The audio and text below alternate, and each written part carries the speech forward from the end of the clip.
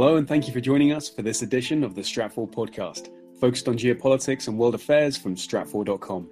I'm your host, Ben Sheen. As the long-brewing crisis in Venezuela evolves, we'll sit down with Stratfor Latin America analyst Reggie Thompson for context on exactly how things are changing in Venezuela and what that country's future looks like. Then from Venezuela, we'll turn to China and a conversation between VP of Strategic Analysis Roger Baker and Senior East Asia analyst Shijing Zhang about her latest series on Stratfor Worldview. It's a 4-part series exploring the underlying motivations behind China's ambitious Belt and Road Initiative and the challenges that China will face going ahead. Thanks for joining us.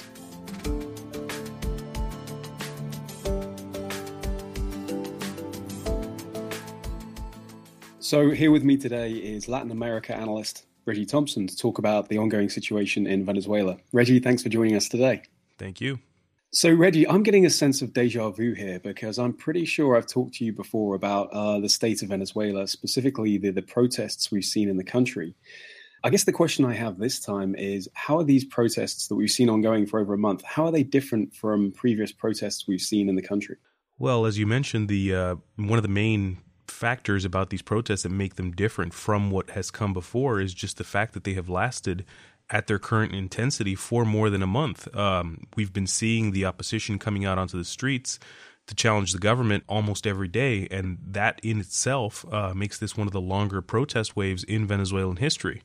The intent, obviously, at this stage in the game is to try to pressure the government, trying to force bigger splits between members of the government that perceive an electoral solution out of this economic crisis and members of the government that want to stick with the president, Nicolas Maduro. That's the first priority of the opposition. And the second priority of the opposition is to keep this issue, the Venezuelan crisis, in the eyes of the foreign public, that is the foreign public that is capable of doing things about this, such as the United States government. They're signaling to them, letting them know that they're still there, and that it's a crisis that the United States, according to them, should become more involved in. And that, for me, seems the craziest thing about all this, because this crisis has been ongoing for years. And I know we look back to the major protests in 2014, but they were realistically only from a comparatively small faction of the opposition, where it seems like this time around, everyone is coming out to actually protest the government, from doctors, nurses, throughout the entire class structure. It seems like everyone has finally had enough of the way the country has been run and what they've been suffering through. Yes, that is the main difference between the protests in 2014 and the ones now. You're seeing a far wider segment of the population coming out to protest, and they're protesting far more frequently. It seems a lot of the protesters have sort of lost their fear of crackdowns by the security forces. They show up to protest one day on a highway in Caracas, and then they just come back the very next day and the day after that. So you're starting to see this upswell of public anger against the government, mainly because of the economic crisis that got worse in the last 2 years. Because the story of the economic crisis in Venezuela, for those of our listeners that haven't been following this as closely, it's partly due to the price drop in oil prices that was observed in the last 2.5 years. But it's also due to just more than a decade of systematic mismanagement of the public finances in Venezuela. I mean, the government overspent for many years, followed policies of printing more currency when it needed to cover deficits, which spurred inflation. And in addition to that, created inefficiency in the form of currency controls, which encouraged people, public officials, and private citizens to simply siphon off dollars from the main revenue generator in the country, which is PDVSA, the state oil company. And so you've got these incentives for corruption that essentially sap the company of a lot of its revenue. So the combination of fiscal mismanagement and corruption over the years led to this situation, and then the oil price decline was really just the final straw. Now, normally that would be enough to topple most governments, but somehow Nicolas Maduro's administration has held on to power. How have they really managed to survive what is really irreparable damage to the country? And what we're seeing is really a symptom of that. So this is really down to two factors. The first is that the presidency and its allies are drawing together simply because they have no better options. If the opposition were to come to power, say through a clean and fair election, in the country, there's no guarantee that they wouldn't start taking down names and trying to imprison a lot of the political elites right now that have either been involved in cracking down on the opposition or have been involved in acts of corruption in the past. And for some of them who have been alleged to have been involved in acts of drug trafficking to the United States and elsewhere, this really is an existential threat. They might get arrested and sent to prisons in the United States, and they really don't want that to happen. And the other way that the government has managed to really insulate itself against pressure is just through increasing control of everything in the country, to the public institutions, the security institutions, and particularly the institutions of the state that generate revenues, such as PDVSA. And so with outright control of the public sector, the government has been able to not only determine where the money goes, how the money is spent, but also it's been able to tighten its grip over food distribution networks. So that's an outright warning to a lot of people. If you protest, you may get cut off from these food distribution networks. And so in the past, until recently, they weighed this when deciding whether or not to protest. But you're starting to see a lot of that fear to some degree start to fade away as the protesters become aware that, hey, the situation isn't getting any better. Maybe if we protest and the government somehow resigns or the president is ousted, things could get better. That's a lot of the mental calculus that you're seeing there. And this is certainly starting to manifest not only in the protesters themselves, but something we've seen recently is a general dissatisfaction among the security services. And you mentioned the way that Maduro's administration has been able to insinuate themselves into all these sort of mechanisms of power to maintain their grip. But certainly they cannot allow these protests to go unchecked or to become more violent. And a key thing they can use to really clamp down or control these is the security services, the military, law enforcement, those entities of state. But, I mean, that runs some risks. If they can't rely on those forces to maintain order, that's a problem. But also, if they do respond in a heavy-handed manner, couldn't that just exacerbate the situation further? The armed forces and the police forces, they're the front line of defense for the government against these demonstrations.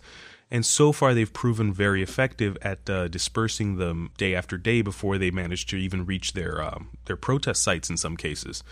But it's important to remember that the government perceives increasing dissent from both the armed forces and the police rank and file, because these are people who, while they do get the benefits of, a steady wage and some of the potential labor benefits that come with being a police officer or being a soldier, they're still in the same situation as a lot of the population. Their families are suffering a lot of the food shortages, a lot of the medicine shortages.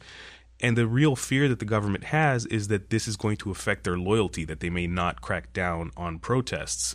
So to try to stop this from happening, at least in the military, what the government's been doing in recent months is relying on the General Directorate of Military Counterintelligence, which is the investigative body within the armed forces, to go investigating incidents of dissent and, where necessary, detaining both retired and current military officers and enlisted personnel. And so we've been getting reports, obviously, that these arrests have been picking up. There's no particular plot, it seems, that they're hunting for, but a lot of these are dissuasive in nature. It's to send a message to others: if you dissent, this is what's going to happen to you. Gosh, but certainly they do run the risk of alienating the very people they rely on to maintain order.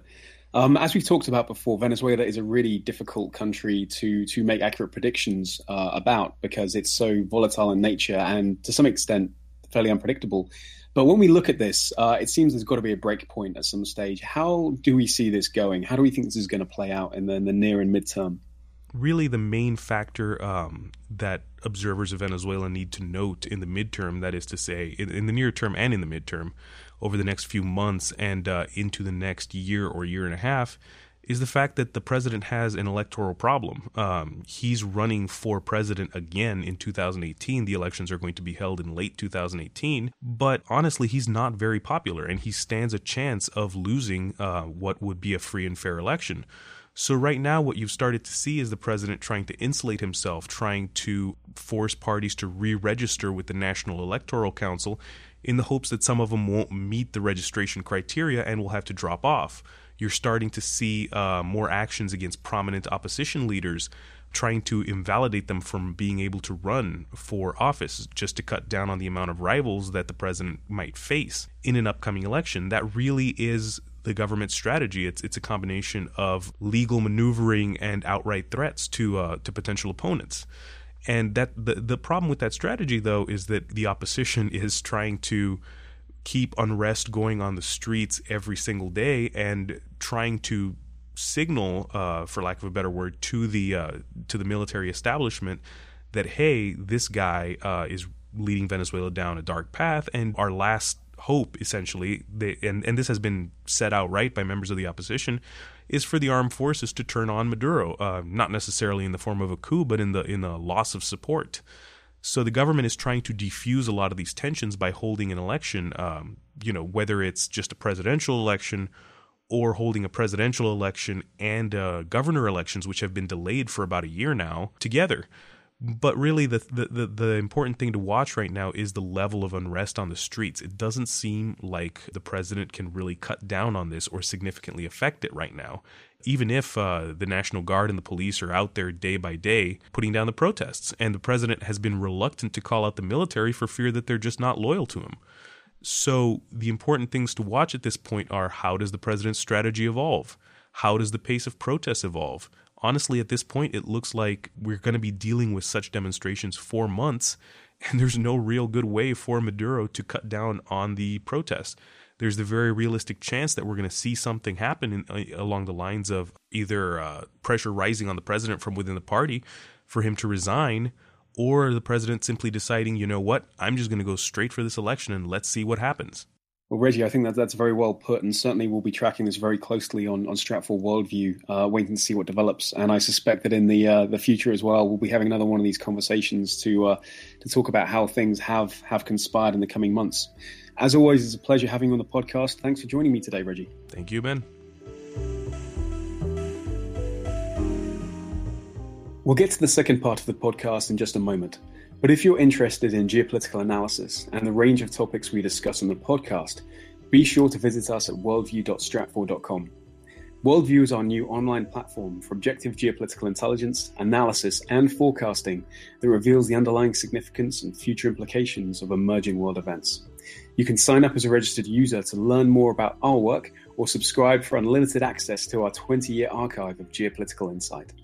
Now on to the second half of the podcast, where Stratfor VP of Strategic Analysis, Roger Baker, sits down with Senior East Asia Analyst Shixing Zhang to discuss her recent series exploring the underlying motivations behind China's ambitious Belt and Road Initiative, and also the challenges that Beijing will face going ahead.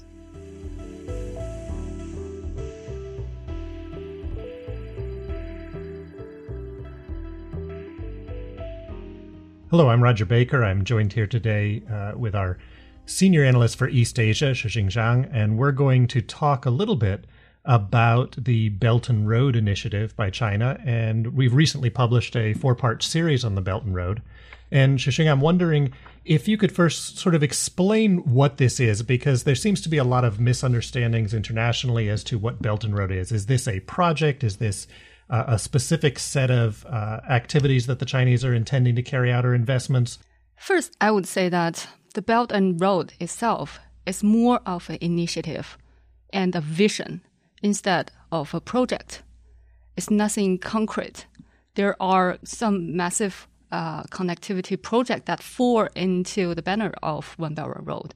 But in itself, it's still a developing strategy, still a developing vision that corresponded with China's evolving global vision and also corresponding with the local developed conditions as well. So we've seen previous Chinese leaders push Western development or the Iron Silk Road, the Go West programs, things of that sort, but we haven't seen a lot of extreme progress on that. Is there anything different in this initiative, and why does the Belt and Road seem to be much grander in its vision? I would say first, the Belt and Road is different from the previous initiative, is that it ties into different elements into the grand initiative. One is that it intersects with trade, with financial cooperation, with diplomatic relations, and that come hand in hand with the grand connectivity plan in the Eurasia landmass. So, like you said, Roger, developing the West is not a new initiative. And we see that in several periods, the Chinese leadership tried to develop the interior region through Go West initiative, through the railway development. But these are more like nascent form and more like sporadical project-based initiative. So there's a fundamental economic and security demand to develop the Western region to begin with. It's a dynastic strategy to defend its heartland from overland threat from the west and north. And that actually dates back to 2nd century BC, when the Han Dynasty first initiated military campaign in the west. That being said, the fundamental logic is there. It's certainly not an exception to the People's Republic of China. But those early initiatives are very nascent. It only when China becomes more economically and diplomatically more capable that the country is trying to put together all these different separated elements together to form a more coherent policy. When we look at the Belt and Road Initiative, there are concerns arising in some of the countries around the region that in some ways this looks like an imperial moment for China, that China is trying to expand its sphere of influence, that China is trying to become the dominant power in the region and to assert that power, perhaps as a counter to the unipolar United States, or as a way of China to make up for its lost time when it lost out during European imperialism. How is China dealing with that, and how much of this initiative is about the expansion of Chinese power and influence? So indeed, we have seen that there are kind of suspicions that rising towards China's Belt and Road Initiative, and there are indeed some resistance and challenge that coming from both regional powers and from individual countries. Russia and India, for instance, they are looking pretty variously at China's Belt and Road in their own regional backyard. But I would say that first, Belt and Road is an initiative that as much fit for domestic priorities as it is for projecting influence elsewhere. So China is in a period it faced a fundamental economic transformation. It tried to transform its economic model from 2 decades heavy reliance on investment, on export, low-end export, toward a model that more reliant on domestic consumptions. And in that end, we also see that China is in a broader social rebalance to develop its Western regions. And it is where the One Belt One Road initiative first latched on. But secondarily, I would say that China's leadership tried to shape its One Belt One Road initiative in a more cooperative manner, and it's tried to frame it as more non-exclusive manner. So it contains different elements to draw regional powers and to draw different countries to participate in this grand initiative. And to reduce some of the regional suspicions and concerns, it also put effort to mitigate those suspicions. For instance, to be able to draw India, who is fiercely resist to China's One Belt One Road initiative. China is proposing that to India, the South Asia section of One Belt One Road can be renamed as less emphasis on the sovereignty issue between India and Pakistan. And for instance, on Central Asia as well, China is trying to draw cooperation with Russia in a way that it was cautious on its security presence in those Central Asia countries. So I guess a final thing to ask about here, and I know there's a lot more that we're going to be pursuing on One Belt, One Road, but given the many challenges that China faces in pursuing this, whether it's economic, security, political resistance, social issues, how do the Chinese measure success along the way? I would say that China's definition on success is very different. First, the initiative is not a project based. It's a grand vision based on perhaps decade-long process to achieve. And in that, certain resistance, certain backtracks could come. But the basic imperative to develop the Western region and to move forward One Belt, One Road is there. And it is the driving element for China to continue to move that process. There's a fundamental driver for China to correct its economic imbalance, to correct some of the problem in this society, in the political system. But Chinese leadership always know that it is their must. At the same time, time is their enemy. So there are grand initiatives, grand strategies to accomplish, but those grand strategies cannot accomplish in one term or even in a decade or two.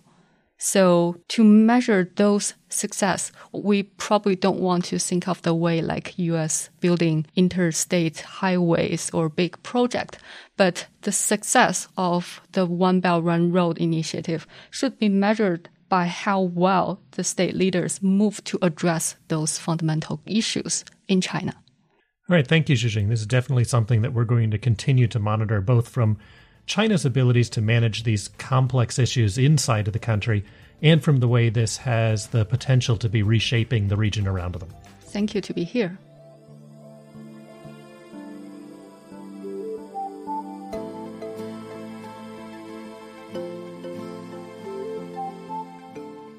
That concludes this episode of the Stratfor podcast.